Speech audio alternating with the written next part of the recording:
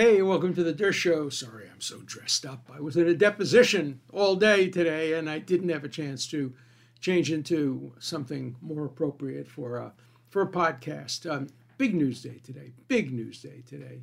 Ukraine, president's speech on Ukraine, whether or not Putin is pulling back some of his troops. Big deal. Market up 400 points. As the result of it, does that mean that the market believes Putin, or that the market believes Biden, or that the market just wants some assurance that there won't be a war breaking out in Ukraine? We'll talk about that. We're also going to talk about the jury's verdict in the Sarah Palin case. They rejected Sarah Palin's defamation case against the New York Times. We'll talk about that. And finally, we'll talk about an issue that is close to home.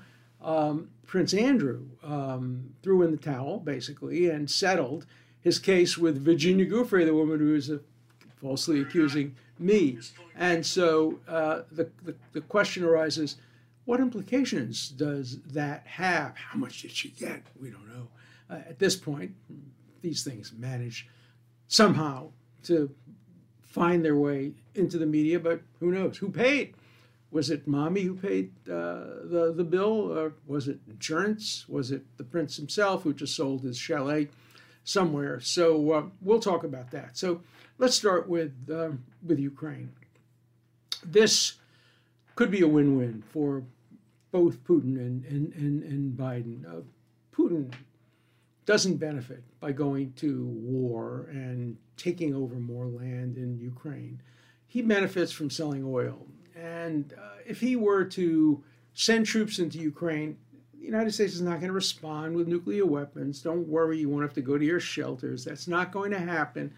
But there'll be sanctions, and the sanctions would hurt the Russian economy. The Russian economy is tottering. It's very weak. It's one of the weakest economies among large countries in the world. You know, Russia is an enormous country geographically and underpopulated. Parts of Russia have very, very tiny populations, and the economy has never been strong. It's stronger now after communism than it was during communism. I was in the Soviet Union several times. During communism, you couldn't get food. All right, a joke, a story. This is a real story. When I went in 1974 to Russia, to Soviet Union, to defend Jewish dissidents, this was the joke the Jewish dissidents were telling about how discriminated against they were. So there's a big announcement. A big truckload full of fresh oranges have been imported from Ukraine. And everybody who gets online will be able to get some oranges, fresh oranges. So everybody in Moscow gets online. And then the commissar announces, sorry, it was not a truckload. It was just a small busload. So Jews, go home. You're not getting any oranges. Jews all go home. Next, the commissar gets up and says, sorry, it wasn't a truckload or a busload. It was just a carload. So anybody who's not a member of the Communist Party goes home. So they all go home. Finally, the commissar gets up and he says, bad news, there were no oranges. And so one of the communists turns to the other and says, see, the Jews get all the breaks. They were sent home first. So that was the dissonant joke I was told. It's relevant because it has to do with Ukraine. It has to do with the Soviet Union. But the Soviet Union was poor as could be. When I first went there in 1974 with my son Elon, and we represented dissidents, but boy, did we eat badly. You order borscht, it was like water with a little fat and nothing. It tasted horrible. If you went to a fancy hotel called the National and paid a fortune, you could get some caviar. But the people themselves were really starving. And the economy's not very good. And I think Putin would have made a terrible blunder if he had provoked the Western world into greater sanctions. It also would have made him rely far too much on China, which I don't think he wants to rely on. So I think if they pull back and they don't go in, I think he benefits. But I think so does Biden benefit because he has a victory. he has a victory. Jake Sullivan announced, the national security advisor, the other day that, we're very close, very close. Maybe they'll invade. Now I think he can beat his chest a little bit and say, we threatened, we spoke to him, and they pulled back. We win, we have a victory. I don't believe in victories when it comes to this. I just like peace, and I think it was a great, great thing that the Russians seem to be pulling back. And it's not the final answer. It's not the final answer. You never know. Nobody is in Putin's head. Nobody really understands what makes him tick. And unlike former Soviet leaders, I knew some of them. I knew Gorbachev. They had to listen to their Politburo and their this and that. They were creatures of the Soviet bureaucracy. Putin's so strong and is really very well liked for the most part in Russia. He's one of the few dictators who could actually win an honest election. There'll never be an honest election in Russia, but if there were one, it's possible he could win. I think he would win, and so I hope that sensible minds prevail. Russia already got the most important part of Ukraine. They got Crimea. Crimea gives them a warm water port. It gives them, access to very, very important strategic locations. And I think the people of Crimea are somewhat sympathetic, many of them, to Russia. So that's a fait accompli. That happened. And whether he'd be satisfied with that, whether he wants more, whether he'll be able to get more without sanctions, it remains to be seen. But it's an important issue. And I think today we can all just breathe a little bit easier. Okay, let's turn to Sarah Palin. She sued the New York Times. Now, I haven't seen interviews with the jurors. I don't know what the jurors were thinking, but the issues in the case were twofold. One, was she defamed?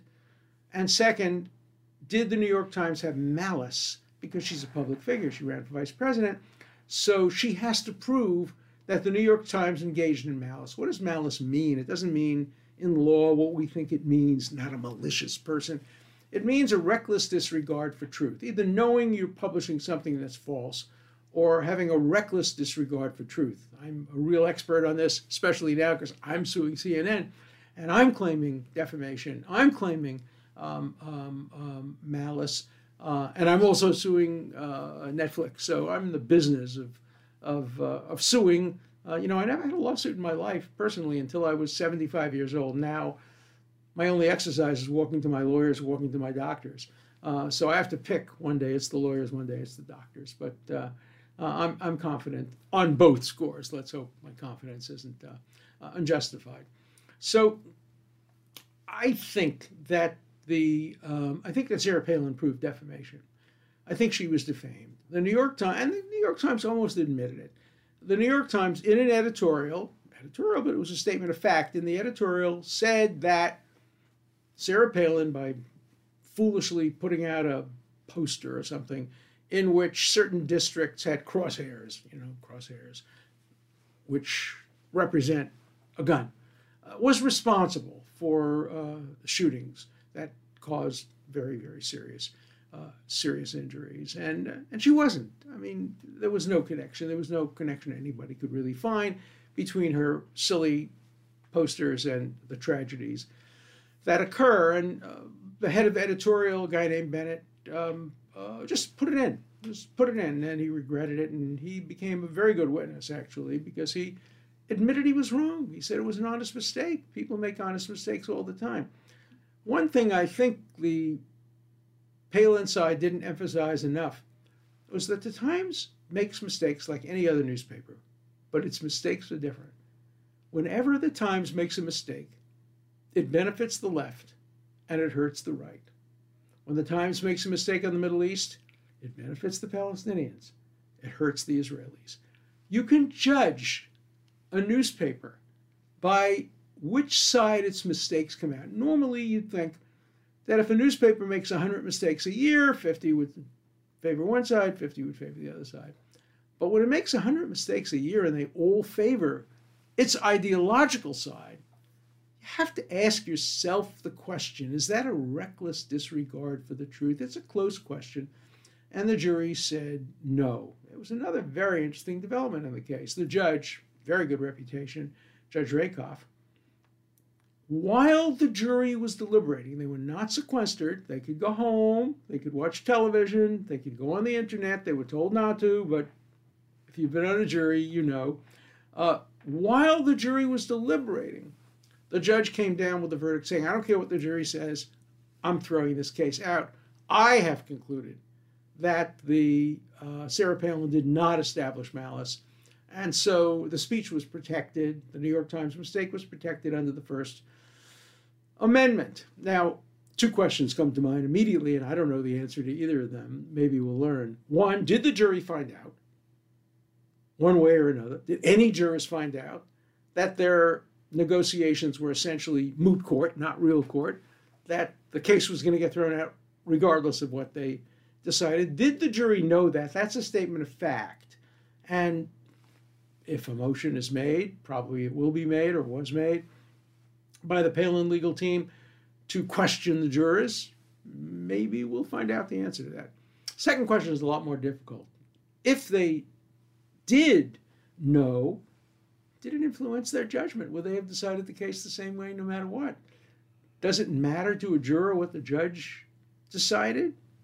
It might. Who knows? I don't know what the jury dynamics were. There was a deliberation of a couple of days, so it's conceivable that a juror may have come in. I'm just, again, hypothetical. A juror comes in and says, my God, did you hear what I just read on the internet? Judge Rakoff has decided the case already. We're just furniture. We're 12 pieces of furniture being moved around by the judge. What we decide doesn't really count.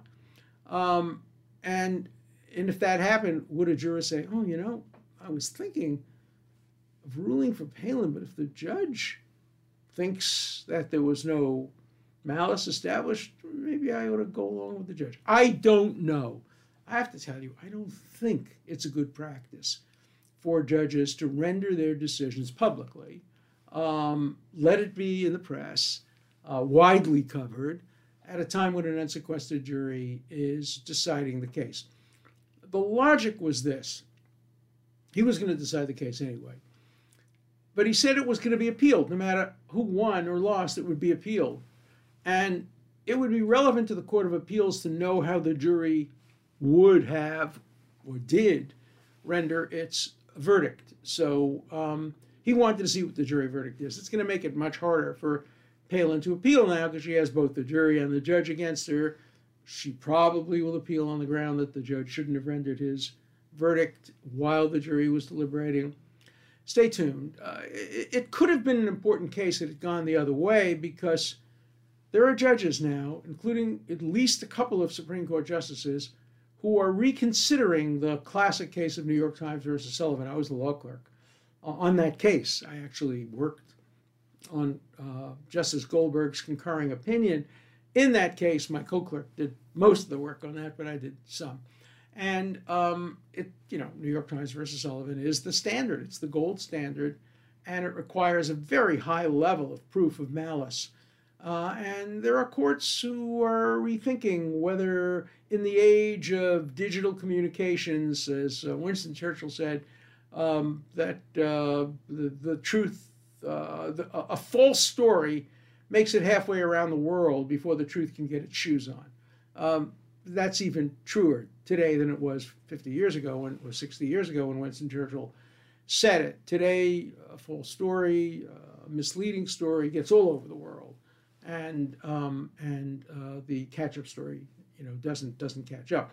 The accusation against me, the false accusation that a woman I never met, never heard of, never saw, and who admitted that she had never met me, and whose lawyer admitted that I couldn't have done it. That story was front page all over the world, partly because I was accused along with Prince Andrew. Prince Andrew may have met her. There's a photograph. There was some question about the photograph, but at least there's a piece of evidence. In my case, there's absolutely no evidence. So, when the story hit, it was a big story. When the judge dismissed the allegations against me, as the judge did in the case, it was on page 28.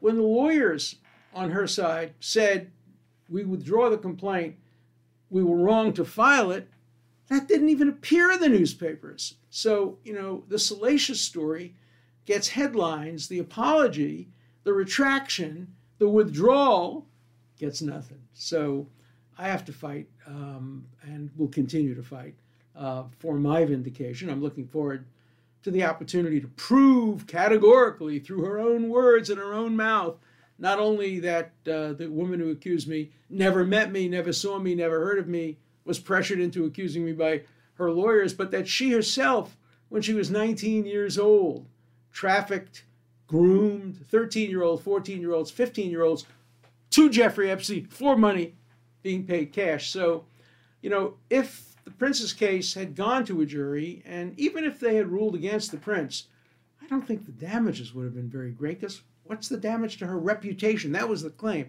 Damage to reputation, essentially.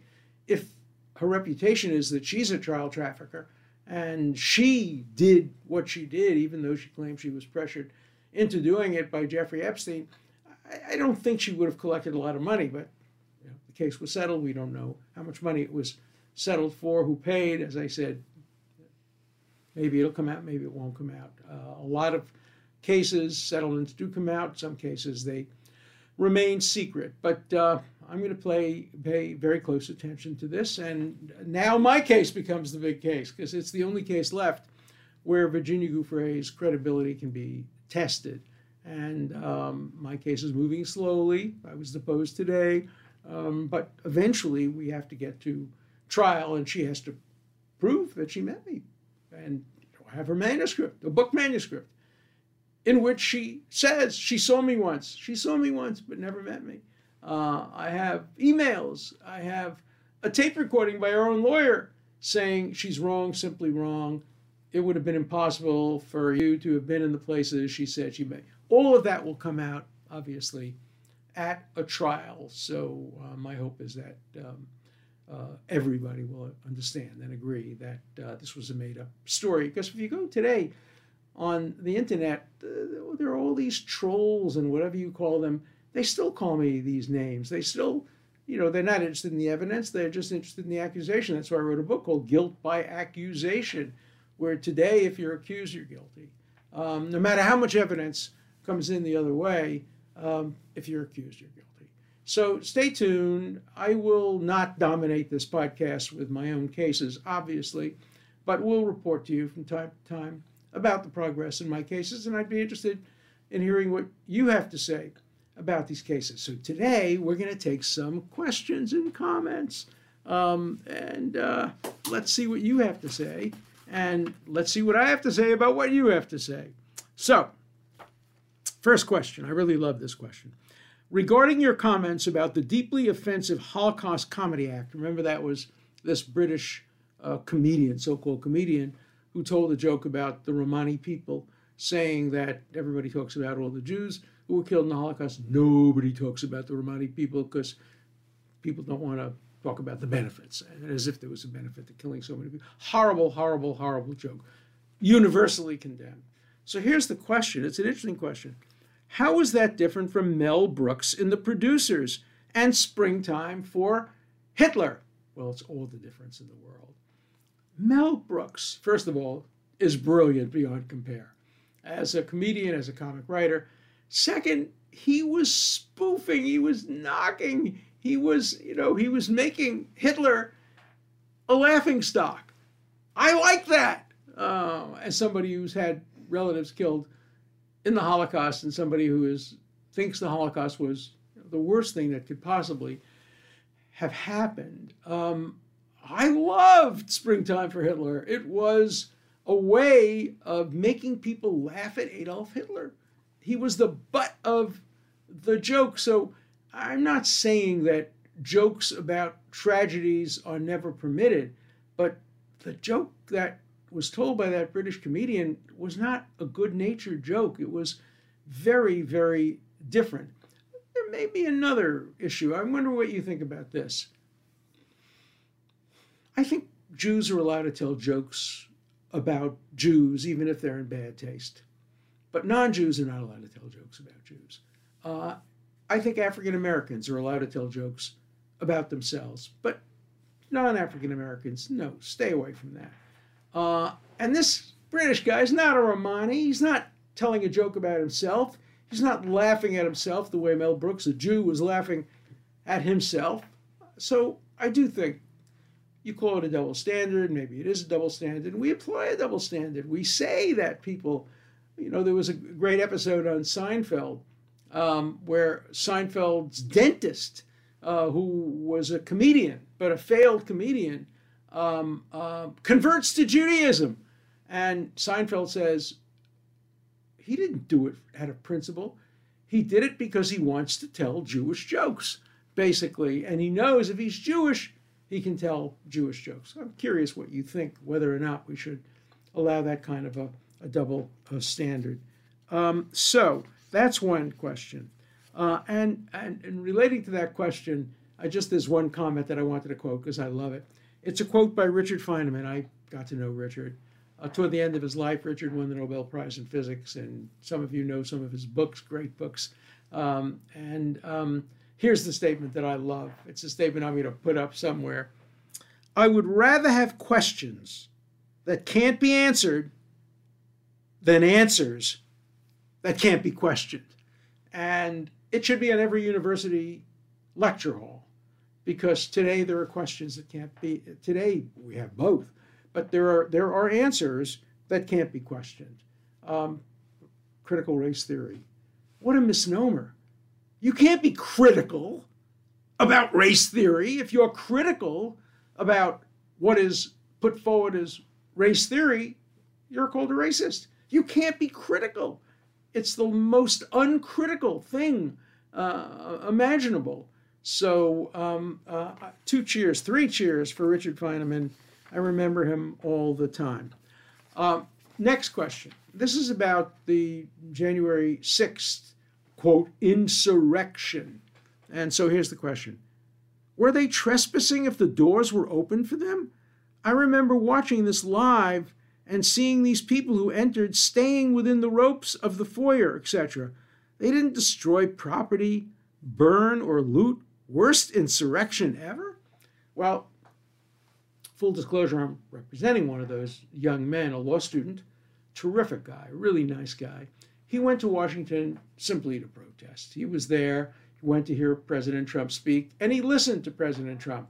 I didn't like President Trump's speech, but he was within his rights to make it. And he said he wanted people to protest peacefully and patriotically, and that's what my client did. He went there simply to protest and stand outside, signs, maybe shouting, unfair, unfair, whatever. Then people started entering. He was not among the first group that started entering. And then, and you can see it on video, there are policemen who are welcoming them in and basically saying, look, trespassing, that's one thing, just don't do harm, don't do violence, and leave when we tell you. My client went in, didn't hurt anybody, didn't push anybody, didn't destroy any property, just went up to the gallery of the Senate, sat there and maybe shouted a couple of words and then left. But he's been indicted for a felony, not for trespassing, but for basically obstructing Congress. But there have been so many obstructions of Congress. Remember, during some of the confirmation hearings of justices, people refused to leave, people started shouting, people started yelling, people obstruct the Supreme Court, look what happened with Black Lives Matter. They obstructed access to the courts, access to business. They obstructed commerce. Look what's going on in Canada. They're obstructing the border.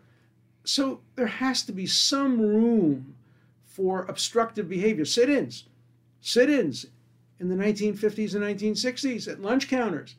My father-in-law had a lunch counter in his little pharmacy in Charleston, South Carolina, and people sat in. That was trespassing, but we all applauded it. So what we need to make sure of is that we don't overstate this and that we treat everybody equally and we don't group everybody together. The people who went in and broke computers or hurt people, they should be prosecuted. Those are serious crimes. People who just stayed outside shouldn't be prosecuted at all.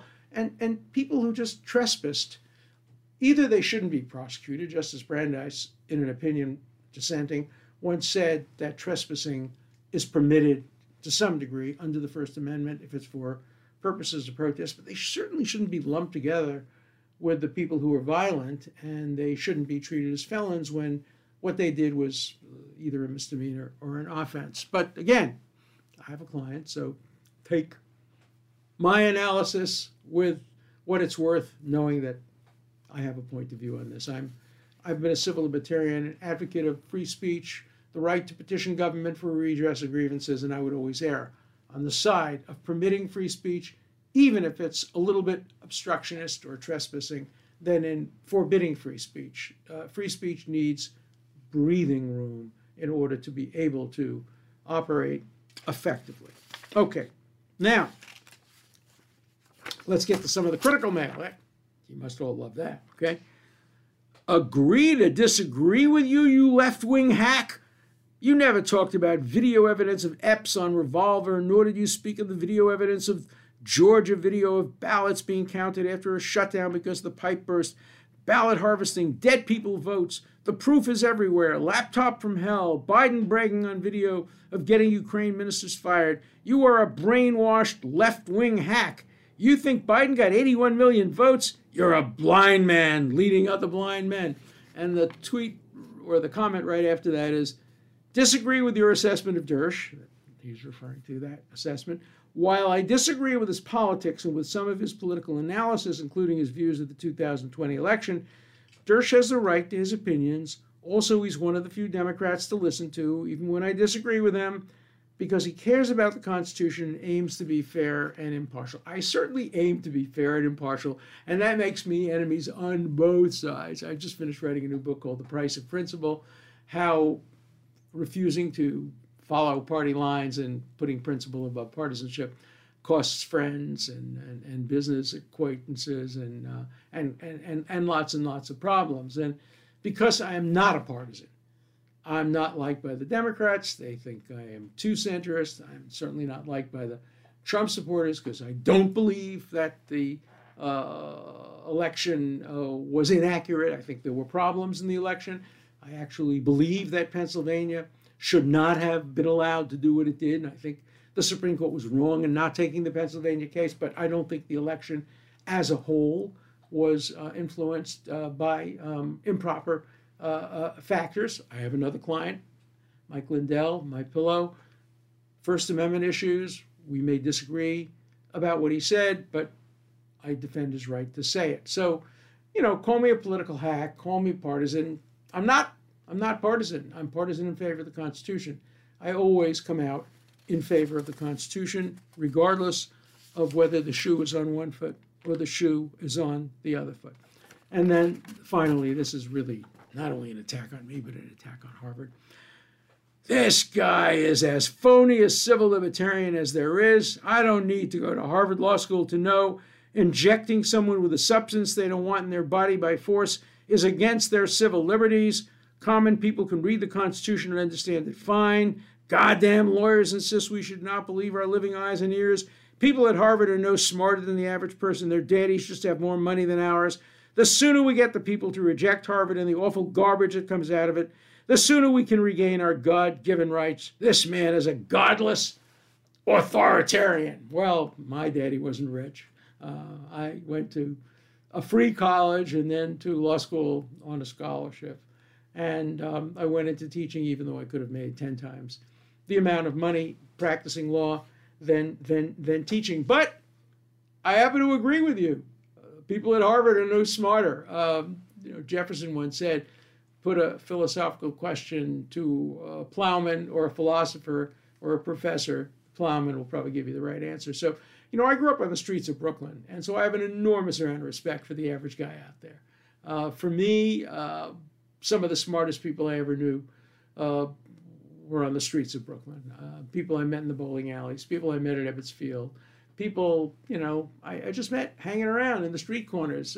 So we shouldn't take our views from Harvard.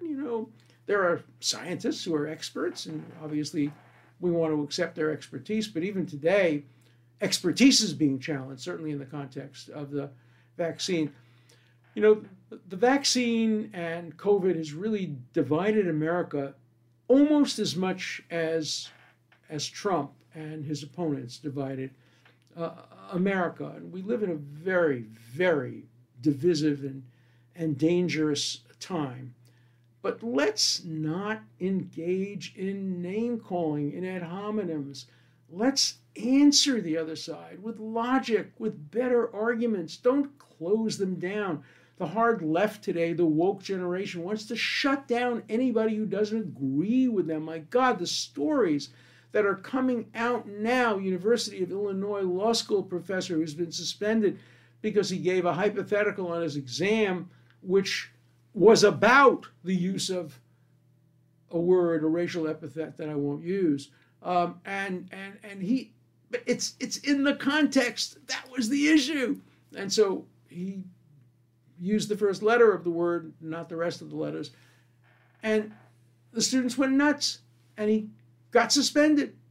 And, you know, we just can't have that kind. Division is fine as long as we talk to each other, as long as we have the opportunity to argue back and forth. And that's why I love this podcast. I love to have an opportunity to talk to you. Half of my viewers and listeners don't agree with me, at least half. And write to me. You just scroll down, comments, write your comments. As you'll see, I read them. You write them, I read them. No censorship on Rumble. No censorship on The Dershow. See you tomorrow.